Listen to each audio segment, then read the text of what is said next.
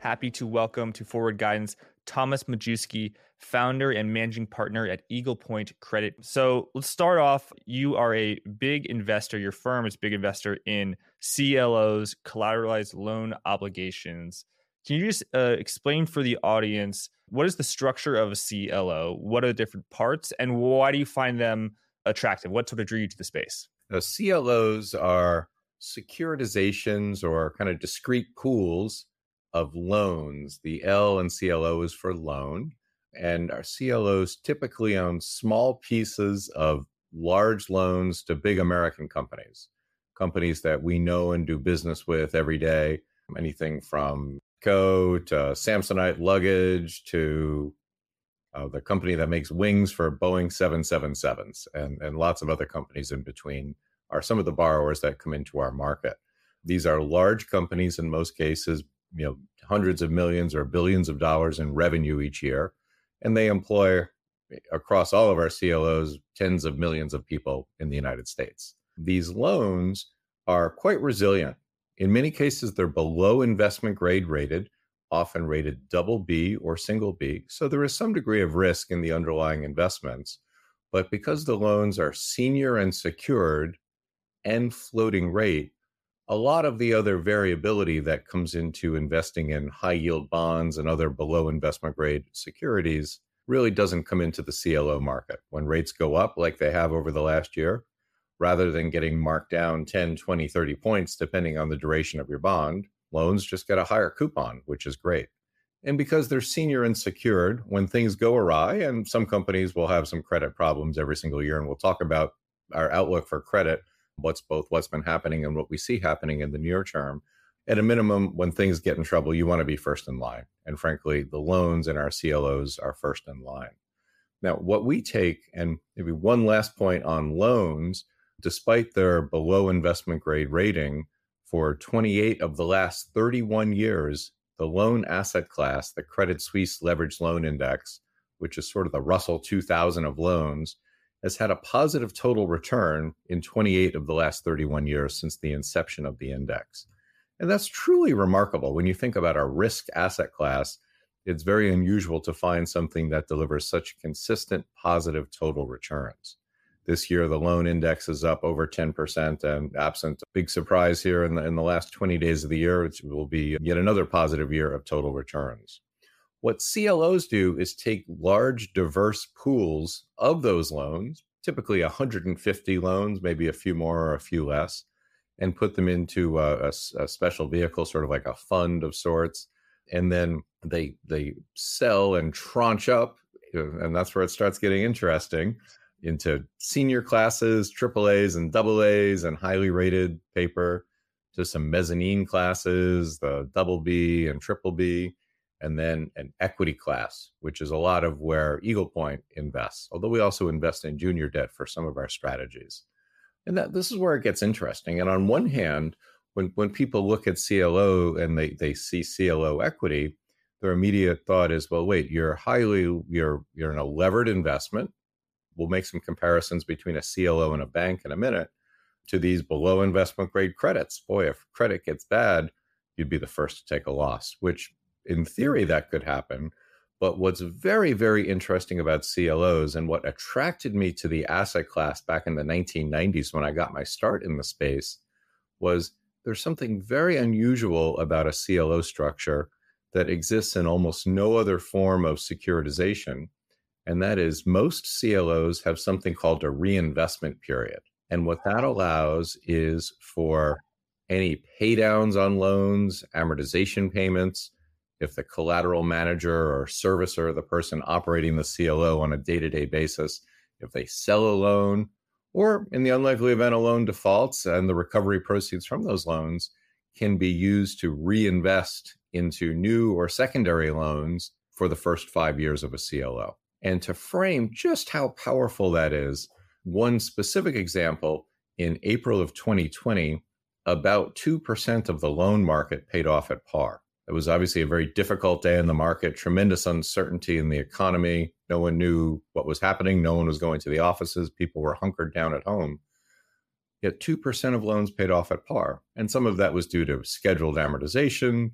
Some was previously announced M&A that was closing on those days. But if you were running a CLO and your CLOs were in the reinvestment period, you were able to take that 2% of money. You just got back at 100 cents on the dollar. And just like many things were trading at, loans were trading at very discounted prices, 80, 85 cents on the dollar. You could take your 100-cent dollars and then go buy some things at a nice discount, making up for the inevitable COVID loss or COVID mistake that everyone made going into a credit portfolio. Along the way, while the loan prices dropped to about 80 cents on the dollar during COVID, and just like the S&P 500 was down a bunch, and pretty much everything was down, perhaps other than treasuries, what the stable structure of a CLO doesn't factor in the mark to market on the performing assets within a CLO. So even though loans were way, way down in price for a short period of time, frankly, no CLO that we're aware of liquidated due to the drop in price. And frankly, as best I'm aware, the vast majority kept even paying dividends to the good guys, the equity holders of the CLO. The good guys. The good guys, the owners, despite the marks being way, way down on those difficult days. And it's the same thing we saw back in 2008 and 9. We saw a little blip in 2015, back in 2001 with the technology bubble bursting. What the little magic is in a CLO, as long as you're in that reinvestment period, you can keep reinvesting. The day you are reinvesting, when you're getting pay downs and things are way down, is usually the most important day to be doing this. A good analogy, frankly, to a CLO is a bank. And sometimes we even think of a CLO as maybe a better bank. And there's a lot of similarities and a couple of important differences. That's the part that makes it better. CLOs are about 10 times levered, give or take, not unlike most money center banks. If you look at JP Morgan's balance sheet, they're going to be about 10 times levered, maybe a little more. Banks typically fund themselves. So let's start. They have management. They have two-legged people who make decisions every day, and then they go home at the end of the day. CLOs have collateral managers, two-legged people who make decisions to buy and sell loans, and they go home every day. We have kind of mezzanine investors at a bank that would be like their preferred stock and unsecured debt. And then banks have depositors. Now, the challenge with deposits is you can take your deposit out at any time, which if you're a depositor is very nice and very convenient. Within a CLO, all of our financing is long-term financing. So while loans are typically about 7 or 8 years in maturity on average, a CLO has typically a 12-year legal final maturity, unlike a deposit that you or I might have at our neighborhood bank, which we could just go take out this afternoon if we wanted to. The funding in a CLO is locked in. And those are all the upper tranches. Every tranche, no loan can be bought into a CLO that matures after the first dollar of debt being due in a CLO. So one of the things, while we have ups and downs and twists and turns for sure, the one thing we've never had to deal with was selling loans in a CLO if we didn't want to. As the majority investor, we can call a CLO and force a liquidation if we want. I can assure you every loan will do one of two things. It will either default or pay off at par. It's a binary outcome for every credit investment. And unlike a bank, a CLO has the wherewithal to see every loan through to the end of its life, if that's what we want to do as the equity holder of the CLO. So a lot of information there, but it's really interesting. What are banks supposed to do? Lend to American companies so they can create jobs and grow the economy. Frankly, that's what CLOs do. There's never been a run on a CLO in the history of the CLO market, simply because cash flow CLOs don't have any sort of mark-to-market triggers for performing collateral. And they don't have any risk of short-term deposits where you're kind of borrowing at a short-term date and lending on a long-term date. That's a great formula, except when it isn't, like in March of this year. Yes. And in March of this year and throughout the year, deposits flooded out of banks. So banks were basically running out of money to fund their distressed assets. They were distressed because of interest rates. So they wish they had a lot more money to buy, and that would have been a good investment, but unfortunately they couldn't. So you're saying they put their money in CLO AAAs, they'd be getting higher coupons and they wouldn't be underwater on a mark-to-market basis, which is what happened.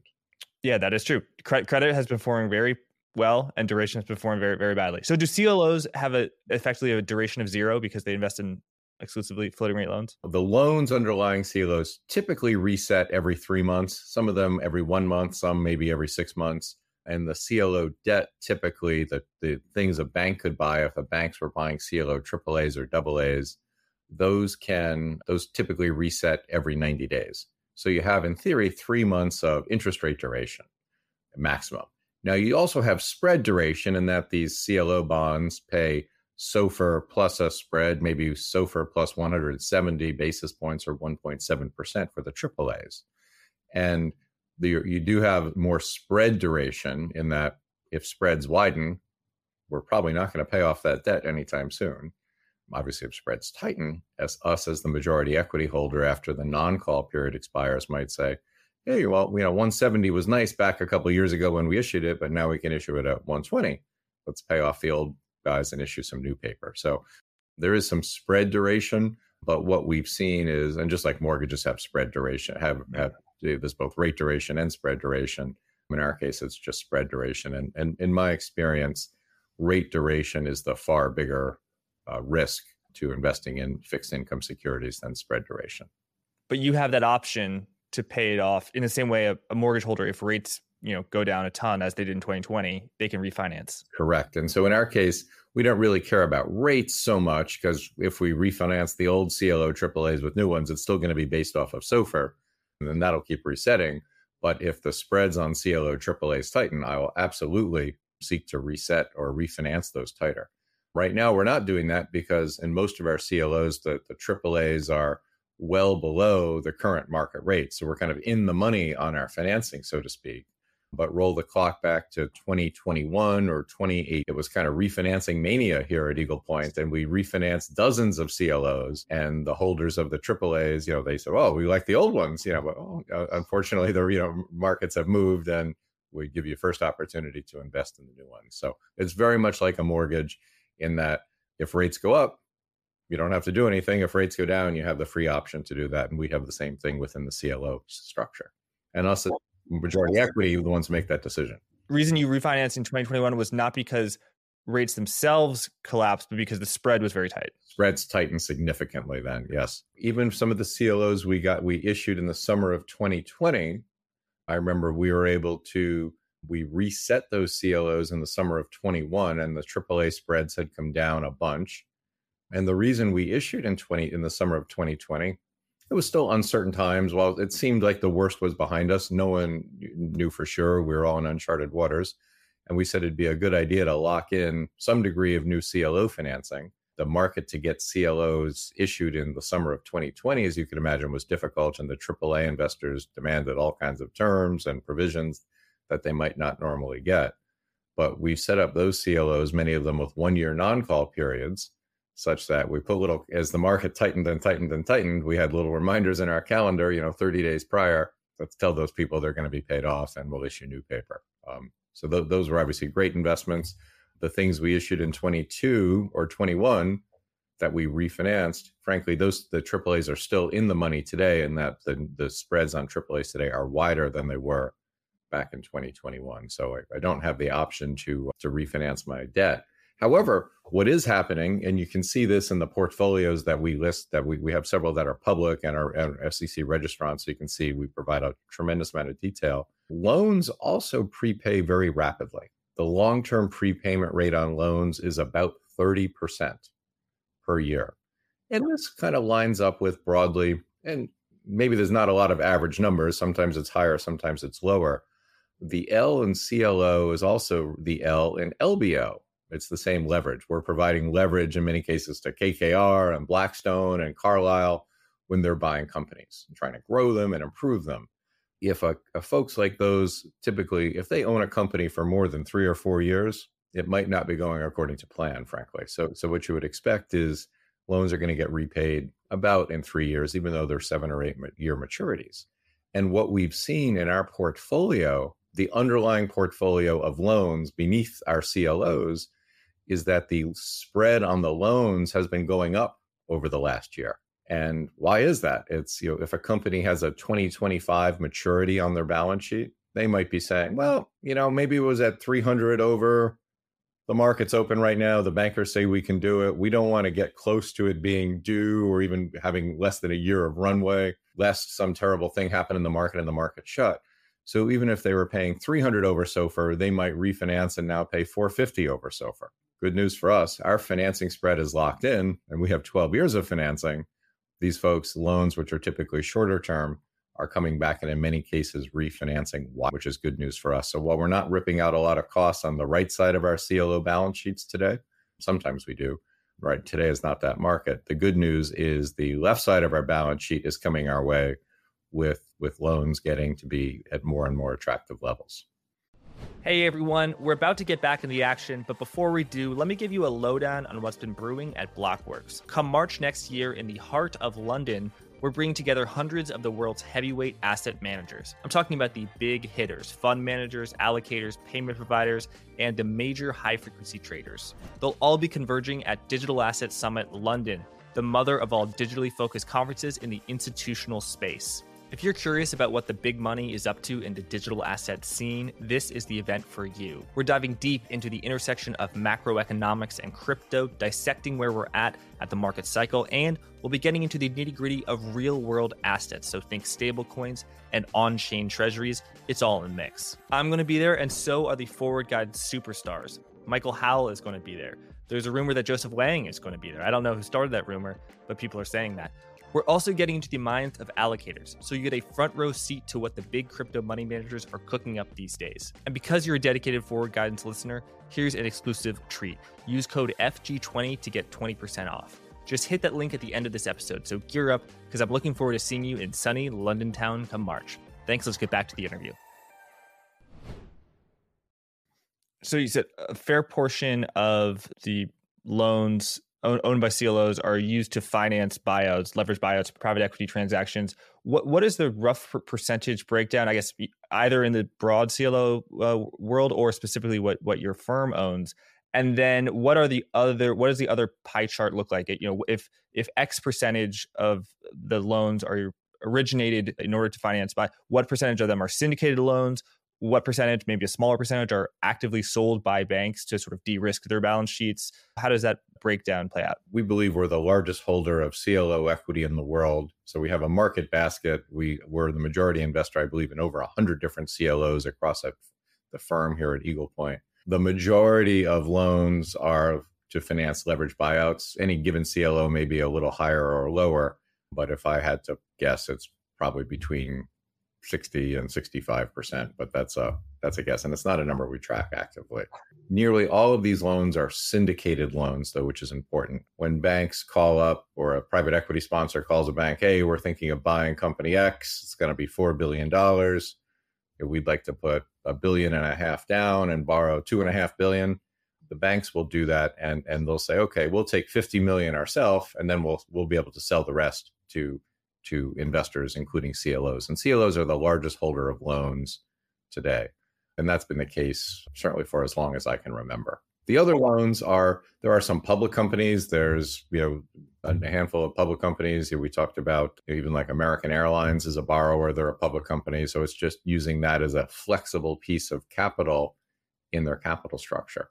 Unlike many bonds, which will have a fixed rate bonds, might have a longer non-call period. Loans, a strength and a weakness of them is they can usually be repaid in as soon as 6 months if a borrower would like. So depending on if it's a company in transition or if they're not sure, right now they might be wanting to take out a loan because they think interest rates are going down. It probably would have been better to take out a bond a year or two ago. Some of the companies still got 1% and 2% bonds. Those obviously are great for them, bad for the holders. But public companies as well use CLO debt, maybe 20, or use loans, maybe 20% of the loan universe, give or take, are publicly reporting entities. Thanks. So I think of banks, CLOs, and then CDOs kind of as a Venn diagram where CLOs own a similar amount of assets, similar type of assets to banks, but it is a different structure, and a structure that you so far you've argued is preferable in many ways. Let's compare CLOs, collateralized loan obligations, to their cousin collateralized debt obligations, which had a severe period of stress during the Great Financial Crisis. Is the structures very similar, exactly the similar? It's just it owns a different period, different types of assets? The structure across all securitizations is actually pretty similar, just as if Toyota or Tesla want to securitize their prime auto loans or auto leases, you put all the assets in a box. Sometimes it's in Delaware, sometimes it's in the Cayman Islands. It's all bankruptcy remote. So all of those things, just like Ginnie and Freddie and Fannie, frankly, put all their each securitization is a specific company or a special purpose company. The difference of a CLO is that they have reinvestment periods, which like auto securitizations and mortgage securitizations typically don't. So the structure relatively similar. The difference, though, is garbage in, garbage out. We haven't quite figured out how to take a structure where you take bad assets and through tranching, they become good assets. We're working on it, but I think that's probably a ways down the pipeline. And the challenge is really exactly what you just said, Jack. When there's a housing bubble in the country, it doesn't matter if your loan is in, Connecticut or in California or anywhere in the country. The vast majority of the largest metropolitan statistical areas, MSAs, had significant house price depreciation during that time frame. And what many of the CDOs owned were junior pieces of mortgage securitizations. So they were taking the bottom or near the bottom of a mortgage pool. So they might have that mortgage securitization might have had 10,000 mortgages in it. And the CDO was buying the very junior or second to the bottom part of that pool of mortgages. So even if a few mortgages went bad, the investments they would hold would start going to zero. And then issuing AAA debt on top of that because Correct. It was diversified. So, a triple B becomes AAA. Well, the top part of a pool of triple Bs becomes AAA. So the difference with a CLO is we own first lien senior secured corporate loans. And we own, loans all around the world or all around the country with operations all around the world. Even like Hilton obviously has hotels, in England and France and, lots of different places in Australia. They're American companies issuing debt in dollars, but with worldwide operations. But that was why one of the things I said really at the outset is the syndicated loan market over 3 decades has had just a tremendous, consistent positive return. We've had the Russia crisis in 98. What do you know? We've had Russia again come up. We had, the telecom bubble augmented with terrorism terribly in 2001. We've had 2008 and 9 happen. We've had COVID happen. And the loan market just keeps chugging away. The vast majority of American companies pay their bills, even if they're low rated. And being in that position is great. Even in the depths of COVID, some companies forget about no EBITDA or profit. Some companies had no revenue for a period of time, but they didn't all just hand over the keys and default and go away. They laid off staff for a period of time or furloughed staff or, shed some leases or did whatever they needed to do to keep going. And while the default rate certainly picked up a little bit in 2020, as you'd expect, by and large, the vast majority of companies kept current on their debt. And so what we've seen is that strong performance really across many, many cycles. And so it's not let's hope it's different this time. As long as it's reasonably similar to the last 30 years, we'll be very happy. So I think you talked about the reinvestment period, and I think CLOs actually performed, with the benefit of hindsight, performed well in 2008 and specifically coming out 2009, 2010.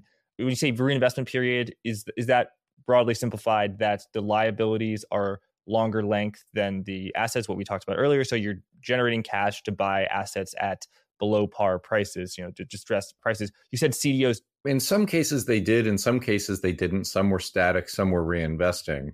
The difference there is pretty much all of the underlying collateral just traded to zero and never came back versus loans. While in 2008 and 9, loans traded to 60 or 70 cents on the dollar. The maximum default rate during that time frame was the trailing 12-month default rate peaked at around 11%. And this is one of the things that kind of helps us to some degree in that by definition, credit people are negative people. Negative Nancy's, sometimes people will say, or things like that. The glass is, half empty for sure. In our opinion, the rumor is worse than the news in credit markets. And when credit investors are looking into uncertain times, and certainly 2008 was an uncertain time, 2020 was an uncertain time. I've never met with a credit manager who's, oh, everything's going to be great. I'm sure it'll all work out. Even in 2005 and 6, that was not a very pessimistic time. No, well, it's interesting. So in our opinion, some of the best CLOs, or not our opinion, based on the data we have available, and we have rich data sets of the 500 plus cash flow CLOs created prior to the financial crisis, the best CLO equity was from the 2006-2007 vintage. And if you think back to those days, we had some of the greatest hits, I mean that sarcastically, of the credit market. Companies like Tribune and TXU. And if you go back to, the loan origination back in 06 and 07, they were some pretty tough vintages. Against that, the median, this is judgmental, if you were to look at a pitch book from a CLO and find a blue book buried in someone's office or a file cabinet from 2007, it probably said, hey, the equity base case is about 14% in 2007. Like our IRR assumptions? IRR, yes. Now, no one modeled a financial crisis or all the things that transpired. The median CLO from that 2007 vintage returned about 18% IRR. Not because they had the best loans, they had some of the worst loans, but they had the ability to keep reinvesting when few others did. And they had financing locked in that was super cheap. And to frame it, while we talked about loans prepaying on average 30%, obviously in times of distress, prepayment slows significantly. No one was, no CFO came in and said, hey, why don't we pay down our debt today? Just like no one did that in April 2020, yet we still got 2% pay downs. Between 2008 and 2009, the prepayment rate slowed to an average of 12%. So that's about 1/3 the long-term average. But over those 2 years, that means you got 24% of your money back at par, when you could go reinvest at 60, 70, 80 cents on the dollar. Far better than anything else you could do, frankly. And the way a CLO works, this is an important piece of the puzzle. There's the trustee, and all CLOs have a third-party trustee, a bank or custodian. Citibank does, as Wells Fargo, folks like that, Bank of New York, collect all the money on the loans. And they put the money in two accounts. One is interest, goes in the interest account, and principal goes in the principal account. And all the pay downs and early amortizations, and if there's a recovery on a default, that money goes in the principal account, and the CLO collateral manager looks at what's in the account each day. And hopefully, if they're doing a good job, they'll get that money invested promptly in the best loans available, which sometimes might be new issue. In days like 2009, it was buying in the secondary market. Interest, on the other hand, goes into that interest column, into the interest account. And every single quarter, absent one particular test not being in compliance, what the trustee does is pay out the interest to the AAAs and AAs all the way down, and then pays the leftover cash to the equity. So there's no concept in normal operations of retained earnings within a CLO like there is in a bank. And what that means for CLO equity is we get on average about 25% cash on cash on our investments each year through this interest waterfall. Now, if there's too many loans that default or way too many triple Cs, there are some scenarios where cash flows could be diverted for a period of time, either to buy new loans or repay the debt using interest to repay principal on the CLO debt. But that's a very unusual occurrence and rarely happens, even during the depths of the financial crisis and COVID. It certainly picked up then, but many CLOs never failed that test.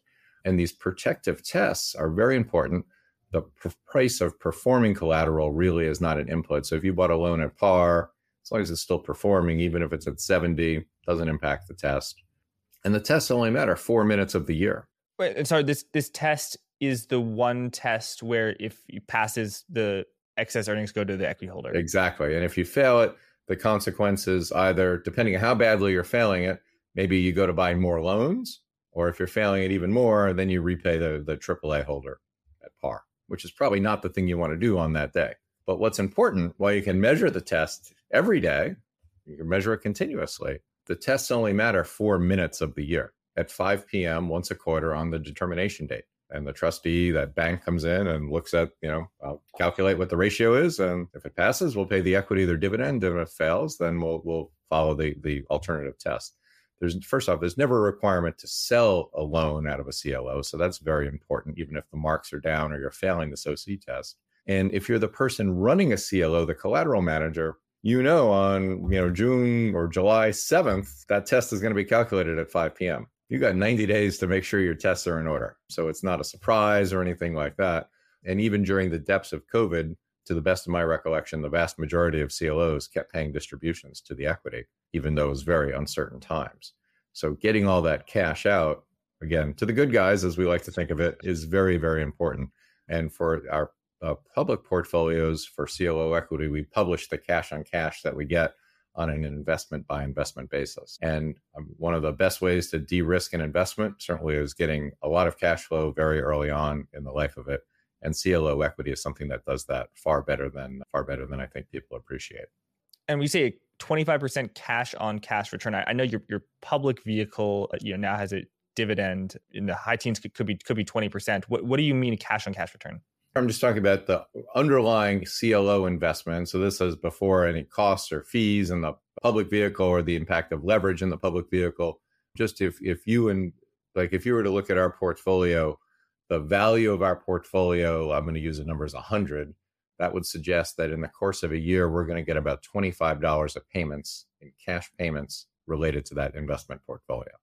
So if you went out and said, I'm going to buy this portfolio today, $100, if our base case, and certainly if you look historically what we've done, you'll typically get about 25% back each year in cash.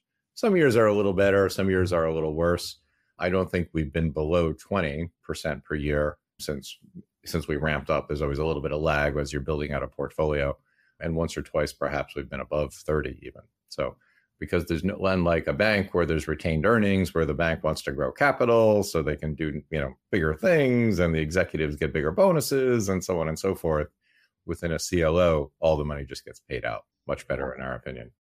Okay, that makes sense. So earlier you said that often, because credit folks tend to be pessimistic, the rumors, the news is worse than the reality. Tell us, do you think that that's applicable today? Whereas there's, for over a year now been, many forecasts of a recession where credit would perform poorly. What are you seeing now on the defaults, credit stress right now, and sort of how does that compare to the, I guess, implied default rate from loan yields, loan spreads? Sure. Yeah. So the loan index is probably around 96 cents on the dollar. It moves around a little bit. That would suggest, if you use to make it simple, a 50% recovery on loans, which is below the long-term average. That would suggest the market's predicting 8% of loans will default, 50% recovery, and you get your coupon for everyone else and your money back as a general cuff. I mean, there's a lot more precise calculations to that, but if you're just and recovery rate is how much you get back of a defaulted loan. Correct. Yeah. And the average recovery is higher than 50. Some recoveries lately have been below 50. In my experience, there's very rarely an average recovery. Either you get nearly all your money back or you get very little, but the average is somewhere north of 50 as a general rule. It may be different next time, but I mean, high yield bonds, which are over the last 20 plus years on average, I think have recovered around 50 cents on the dollar. So we're secured. So in general, I use that as a rough assumption just to make the math easy. Against that, if you look at data from LCD, which is one of the kind of the record keepers of the market in terms of the loan market and defaults, there are actually no companies that defaulted in September this year. And the trailing 12-month default rate is a little less than 1.5% based on the last numbers I saw. That compares very favorably to the long-term default rate, which is between 2.5% and 3%. So when you look, one of the things we talked about as a positive for loans, and it's unambiguously been a positive, is that they're floating rate. And the good news for CLO debt investors and CLO equity investors, we're getting all this extra interest in. That's tremendous. We love it. Versus if we had fixed rate, we'd be crying. Now, the bad news is someone has to pay that, and that's those companies on the other side. Mm-hmm. And so with that, there's a couple of things going on. Companies, when loans are underwritten, have ample debt service coverage cushion. When you look at, and I'll compare that to commercial real estate, like in commercial real estate, if you were to look at like a Class A office building, it might be underwritten to a 1.3 or 1.4 debt service coverage ratio, meaning kind of the free cash flow from the building before paying the mortgage.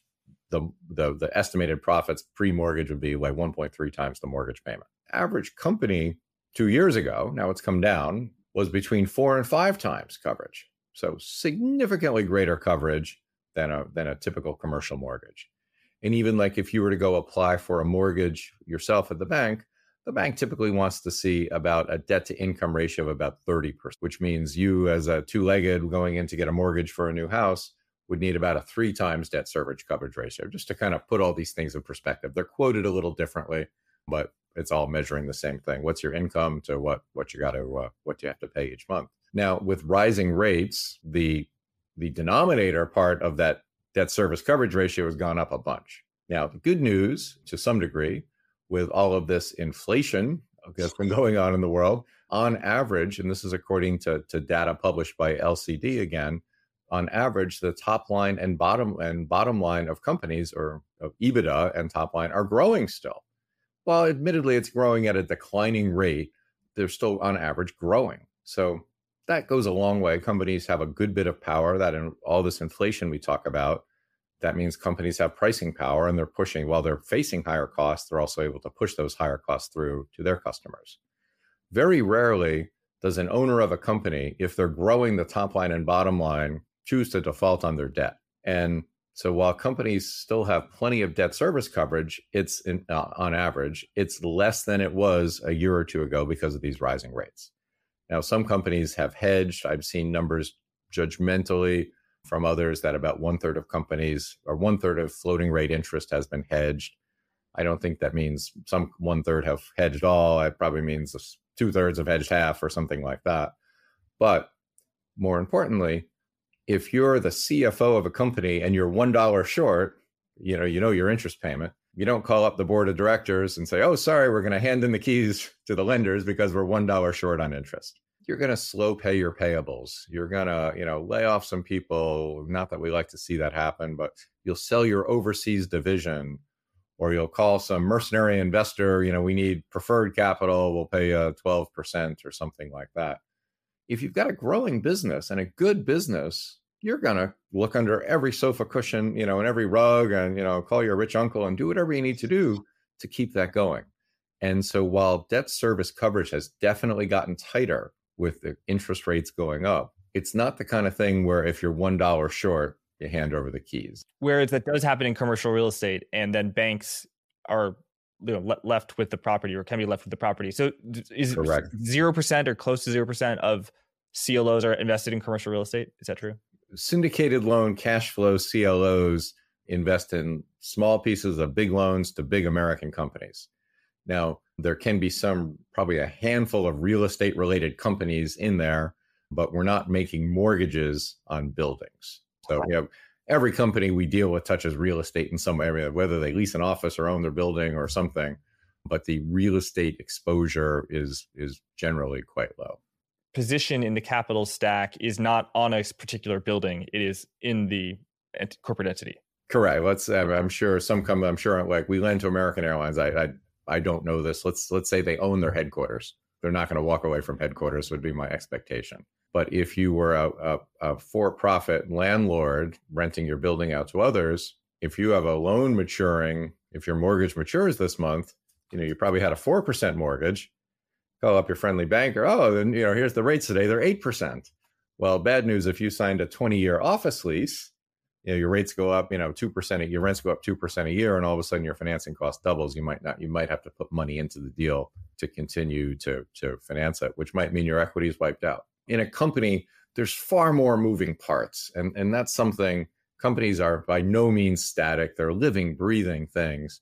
And making the basic analogy of, well, if rates go up X%, companies will start to default, I think is a fallacy. Many of the few defaults we've had this year are like good old fashioned defaults. The business didn't work.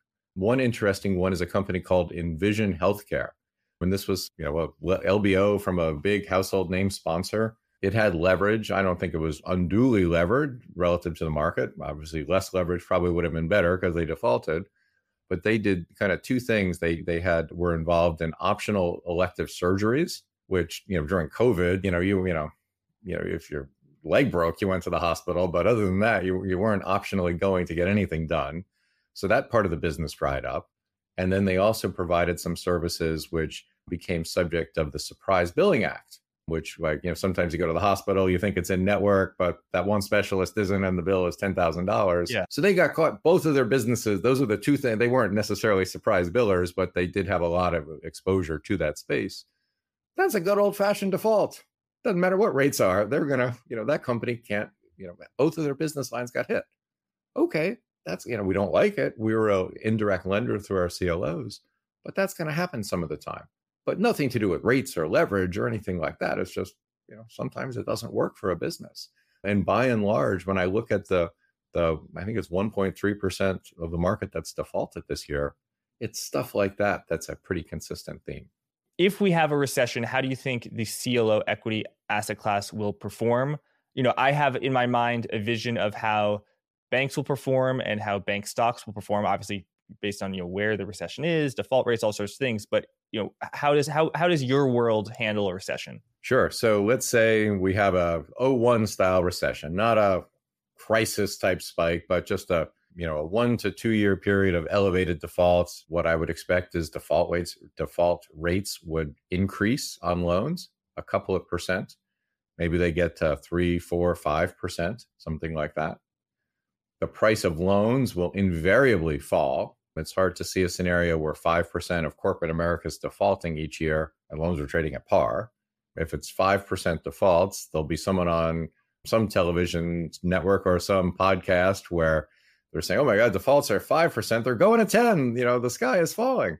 It went to 10% in 2008. It's going to happen again, or 11%. So I think the price of loans will fall probably to the 80s, and prepayments on loans will slow. Now, if your CLO is outside the reinvestment period, you're kind of getting hit with those defaults, but you're not able to reinvest.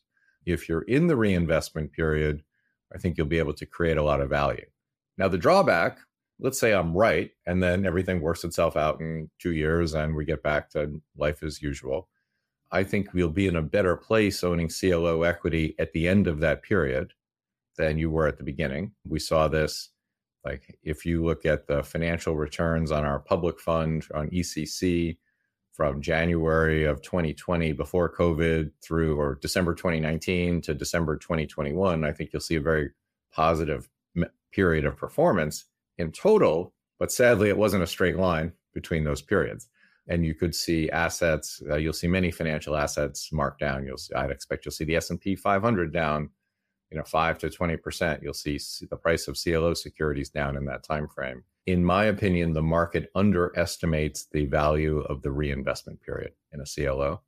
And people are, there's a lot of fear of the sky is falling. It's great to have a steady hand to be able to reinvest your par paydowns when everyone else thinks the sky is falling. Yeah, and banks don't have that, or they cannot have that because of deposits. Because you and I might be, there's going to be a headline of the next bank, and they're going to be worried about liquidity and certainly de-risking. Banks are also facing higher capital charges in general. The impact of Basel III, which seems like it's likely to be rolled out here very soon, is just going to put more and more pressure on banks to be less levered and have more capital.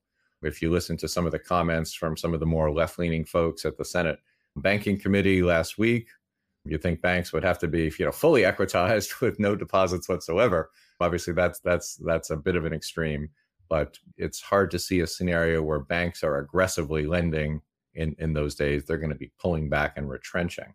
And frankly, one of the things we're seeing banks do now, they know they're going to need more. Most banks will need more capital in some way, shape, or form. Banks are actually tapping a market very similar to the CLO market called the regulatory capital relief market. These are called RCR transactions.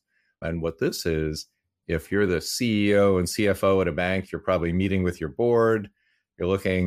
Someone ran out these Basel III models. Oh my goodness, we're going to need, X billion or zillion dollars more capital. What are we going to do? Should we go out and raise stock? CFO says, oh, no, that's a very, very bad idea. Well, what else can we do? And so what banks have, a number of large banks in the US and overseas have identified ways to sell via private securitization the risk on different portfolios of their loans. Insurance, kind of. Basically, yes. So they still own the loan if you're the customer and you don't know any of this is happening behind the scenes. And hopefully the people at the bank don't treat it any differently, whether they it bought insurance on it or not. And they always keep a piece of the puzzle, piece of the pie themselves. There's never a situation in these things where the bank sells all the risk. They'll covenant to keep a piece themselves. So they still have skin in the game. They're able to get capital relief. And in many cases, they're paying investors 15+% returns on these pools where you can see highly granular how the bank's portfolio was done over the last 20 or 30 years. In the case of corporate loans, a lot of the banks say just how long the borrowers have been customers of the bank. There was one investment we were looking at, and quite a few customers had been borrowers from the bank for 20 years. That's great to see. The banks obviously know how these companies will behave and perform, but they know they're going to need more capital at the banks. But rather than go sell stock, with many banks trading at a discount to book, diluting shareholders, they're finding private ways to raise this capital without going to the public markets.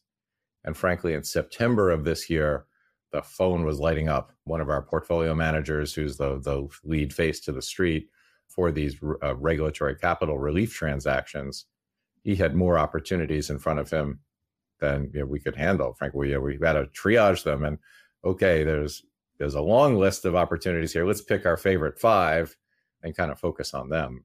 It was interesting to see just how much capital banks were looking to raise at quarter end. Great opportunities for us. Very interesting. I actually didn't know of this market before our conversation. So banks are basically buying insurance from you or another bank who's selling this contract. And I think you said it's a credit linked note, but is the structure similar to the credit default swap?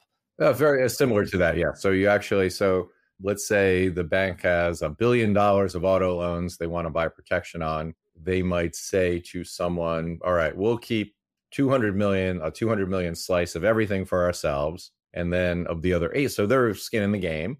They care about every loan. And then here's how our auto loan portfolio is done over the last 25 years. We're pretty good at doing this. And then you, Mr. Investor, why don't you put up the bottom 5% of that 800? So put up $40 million of cash. And if there's problems with that portfolio, we can chip away at your cash. And depending on the portfolio, assuming they're prime autos, you'll have very, very little, historically, very little credit expense. Obviously, the future, no one knows for sure. But the banks have tons and tons of data with how their investments have, or how their loans have performed. And in exchange for that, they might pay us a 15% interest rate. So 15% sounds good, but as you say, banks have the data. Wouldn't there be an adverse selection issue where the good loans, they're not going to sell that risk to you. They're going to sell you maybe the subprime loans or you obviously see the FICO, and in the case of auto loans, you see the FICO scores of the borrowers. Yep. So the mitigant, that's a very good question. And it took me a long time to get over this, frankly. I always assumed these transactions were run by the risk manager, the chief risk officer at the bank. And they said, oh, we've got some investors we could lay some risk off to. What do we want to sell today? And that he or she would look in the files. Oh man, these are the ones we really want to let go of. The reality is these programs are run by the CFOs of the banks, not the chief risk officers. And the CFOs view this as a just-in-time way to raise capital without going to the equity market. And one of the things as we started doing diligence on this opportunity set, and we've been looking at it for years before we actually put $1 to capital to work, is what I found is actually the opposite, in that the pools the banks sell actually outperform their own portfolios. I don't remember one investment we're involved in this space where the bank's on-balance sheet portfolio didn't underperform what they sold to investors. So they kind of keep it as clean as possible. There will be problems for sure, but in general, this is viewed as a capital channel that banks want to respect, very different than a risk management tool that they want to use to lay off risk. So that's an important fact. And they have skin in the game. Every single one of these that I can recall that we're invested in, there's always a vertical slice. So the banks are in every single piece. In some cases, in autos, and I used autos just as an example because that's something listeners might understand well. Also, corporate loans get this, trade finance receivables, any type of asset that the bank has a large pool of, they'll do this on. On autos, sometimes the bank will actually keep the bottom 0.5% or 1% for themselves as a way to have the first buffer against investors, but they still get enough capital relief, even if we're instead of the 0 to 5 at the bottom, maybe we're the 1 to 5, where the bank takes the first 1% as well. So there's a good alignment with it, but it took me a long time to get over the question, probably a decade, frankly, to get over the question you just asked. And it was looking at tons and tons of data and behavior that got me comfortable with that. So it's a regulatory capital relief. So they're raising capital, but they're not getting cash in the door. They're paying cash out the door. You actually get the cash. So like in that example, if we put up the bottom 5% on the 800 million, we have to send them a check for $40 million that sits in the bank. Okay. But they have to pay us, instead of 5% interest, whatever you might get, or 4% interest, they pay us 15% interest, but it's credit linked. It's not how does the bank doing, it's how's that specific portfolio doing. And if auto loans in that case stop doing well, they could say, we don't owe you 50 at the end. We might only owe you 40 at the end. And how is the credit linked to the corporate entity? For example, not saying that you did this, but let's say hypothetically, let's say I had given regulatory capital relief to Silicon Valley Bank against loans that were good and still were good, but Silicon Valley Bank failed. It's now bought by JP Morgan. What happens there? Yep. So Silicon Valley Bank was bought by a different bank, Morgan. To the best of my knowledge, neither of those banks were involved, had participated in this program, but they could have been, and I just wasn't aware. But I don't believe they were. You hit a very interesting point. You're a depositor of the bank in that case. So one of the things, so in each of those cases, obviously the depositors were made whole in both of those situations.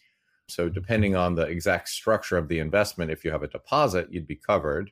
If you had just an unsecured note, which some of these are set up as, your investment could be in jeopardy. And if we were not heavily or substantively involved in any of those matters, so I forget, certainly the stockholders were wiped out, the preferred stockholders were wiped out, the depositors were all paid in full. What shook out with the bonds in between, not entirely. I don't recall the exact specifics on each one of those, and it has varied over time. One of the things we look at, frankly, but a point you raise is interesting. Where are you depositing this money? Maybe that's the bigger risk than the auto loans today. I say that only half jokingly. Well, with the benefit this year, the deposit risk was definitely much greater. Although the government did. Yeah. The nice thing, though, is we can look at the credit default swaps on these banks. And I won't name the bank, but there's one bank that we think will be the last large bank standing in the United States if things get ugly. So a measure we look at when we go to our investment committee is that the team shows the last 10 plus years of credit default swaps on the bank we're looking at doing the business with. And then they show the current level, obviously a long history. We look at the stock price, we look at the price to book. And then we also look at where that super duper money center bank is trading. And I look at the comparison. And there's some cases where a stock might be trading at 70 cents a book, but the CDS trades right on top of some of what most would consider some of the safest banks in the country today. So what that says is, it's probably not the best equity story, but the likelihood of bank failure is quite low. We haven't put any hedges on for this. One of the things, we looked at one transaction and one member of our committee said, well, I'm not so sure I like this counterparty, but their CDS was trading at the same level. The credit default swap on the bank itself was trading at the same level as this giant money center bank that we think will be the last man standing if it ever got to that. In theory, we could buy protection on the bank we didn't like and sell protection on that other bank. And if our theory was correct, even though we really deposited the money with Bank X, we're really facing this other bank. We haven't done that yet, but those are the kind of technology. And while it sounds quite complicated, the reality is for experts like our traders, that's one phone call and we can get that kind of stuff done. So we haven't done it, but you hit on a very interesting point. You are taking bank risk, which in a CLO, while there's a bank who's the custodian, they're just holding the money in trust and the assets in trust in a segregated deposit account. In none of these bank failures that we talked about, did the depositors not get their money back. Needless to say, most of that regulatory capital relief that you do at Eagle Point is in the private fund, not the publicly traded vehicle. It goes into a handful of different pockets and portfolios here. So you can see all of the public funds list their portfolios every single quarter, so you can see everything that's in there. Got it. Thanks. All right. Now let's move on to private credit. As some are saying it's the biggest bubble in the world, others are saying it's the golden age. Which is it, Tom? Perhaps a little of both. Maybe everyone can be right. How about that? The amount of capital going into private credit is certainly increasing. That's a hard to dispute that fact. Yeah, I hear numbers sometimes of over $1 trillion and gigantic, or $500 billion, whatever, huge sums of money. It's not coming from zero. It's not as if this world didn't exist 2 years ago and now there's $1 trillion, let's say, coming after the space. It's certainly increasing, but the types of firms that are involved in the space, certainly the largest ones, by and large, have been lending money for 10, 20, 30 years in this space. So at minimum, there's some gray hair involved, which most of the time is good. Not always, but most of the time is good. And what this typically means, what does private credit even mean? These loans I was talking about, they're in many cases to private companies, and you or I, just the average investor, can't call up a bank, hey, I'd like to buy $10,000 of the American Airlines loan. Like, oh, sorry, it's minimum $1 million, and you've got to be a qualified purchaser and all this stuff. What these are what used to be called middle market credit, loans to medium-sized companies in the United States. That could be companies with 50 million of revenue, 250 million of revenue. And as these private funds have gotten bigger, maybe even companies with $1 billion of revenue all of a sudden. So they're moving up in scale as a general rule. Is that good or bad? I don't know. It could cut both ways. What we'll see of private credit lenders is they typically lend at a higher rate or a higher spread than the syndicated loan market, probably 1% to 2% wider. So if a syndicated loan is SOFR plus 400, a private credit loan might be SOFR plus 600. So 11.5%. Something like that. Yeah, not too bad of a return, frankly. Now, that's before there's any defaults taken into account. And no matter how good these folks are, in many cases, there's going to be a few problems that pop up, certainly if the recession that we talked about lays out. Something I like about it, first, a little thing, private credit has refinanced a couple of loans in the syndicated market that our CLOs owned that were getting pretty cuspy, some that were even CCC rated. One recent one is a software company called Misys. They were CCC. There was another company called CCC Industries even. They were rated B3, but nevertheless, they were probably on the way to CCC. Both of those loans paid off at par because the private credit funds refinanced their loans. So from a CLO perspective, like we wish those companies well and their new lenders the best of luck, and we're happy to take our par dollars back. So for helping the syndicated CLO market, those guys have actually been our friends. So we like seeing that happen. What's helpful is similar to a CLO, these private credit funds are all long-term funds. The two types of funds are either BDCs, business development companies. These are permanent capital vehicles that trade on the New York Stock Exchange and NASDAQ. They're not hedge funds. They're not short-term funds or using repo financing or things like that. Or they're private equity style funds targeted for investing in credit, but again, with no right of redemption for the investor. And what causes bubbles to burst, in my opinion, is typically like in the mortgage market, there were liar's loans and all these things, people who have W-2 wages, shouldn't be getting $1 million houses with not documenting their income, just, stuff like that snuck into the system. None of that exists here. So you don't have the really, they might be more exotic credits and they might have a little bit more of a rough ride, but it's not any of like the, picture The Big Short or something like that. It's nothing anywhere near that. And then B, these funds can see every credit through. Just like I said earlier, every loan will either default or pay off at par. And these funds are set up with steady hands so that they can work the company through if it does hit tough times. One of the things I don't like about the syndicated loan market, I like and I don't like, or it's a blessing and a curse. The loans trade and they're marked. And we talked about loans trading at 80 cents on the dollar in 2020. Now they're much higher. But if you bought a loan at par, great. You had the best of hopes. It seemed like a great loan. It was a great interest rate. If that loan trades down to 50 and maybe a distressed fund buys some now in the secondary market, for that investor, if the person who bought it at 50, if he can force a bankruptcy and get out at 75, he's thrilled. He just made 50% on his money. The investor who bought it at 100 now just lost 25% of their money.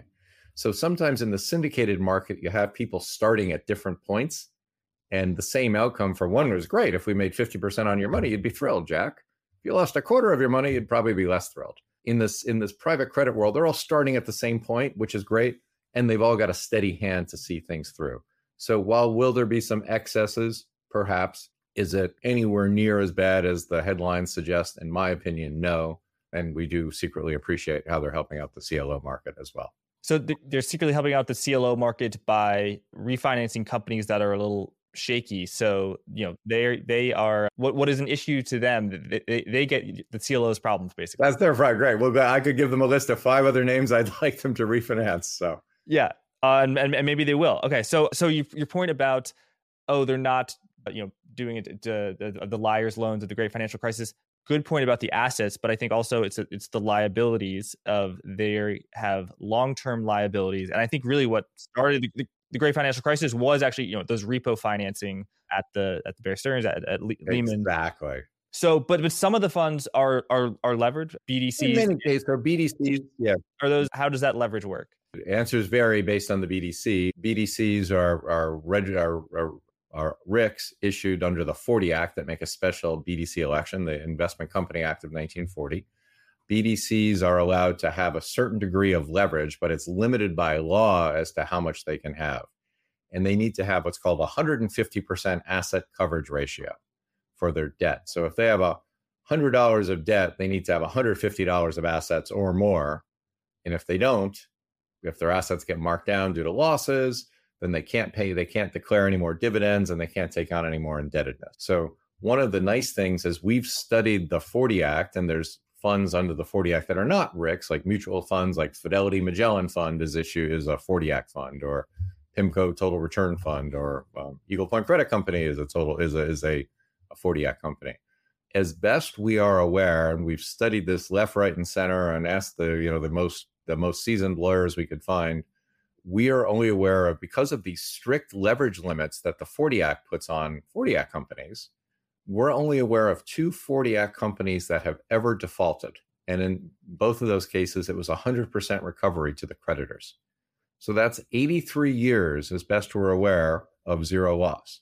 To the creditors. Whereas if someone said, I'm investing in this BDC or in this private credit fund, they are not senior. They're junior, and they're the owners, and there's risks and uncertainties in owning things. And to the extent credit defaults pick up, they could see their investment reduced.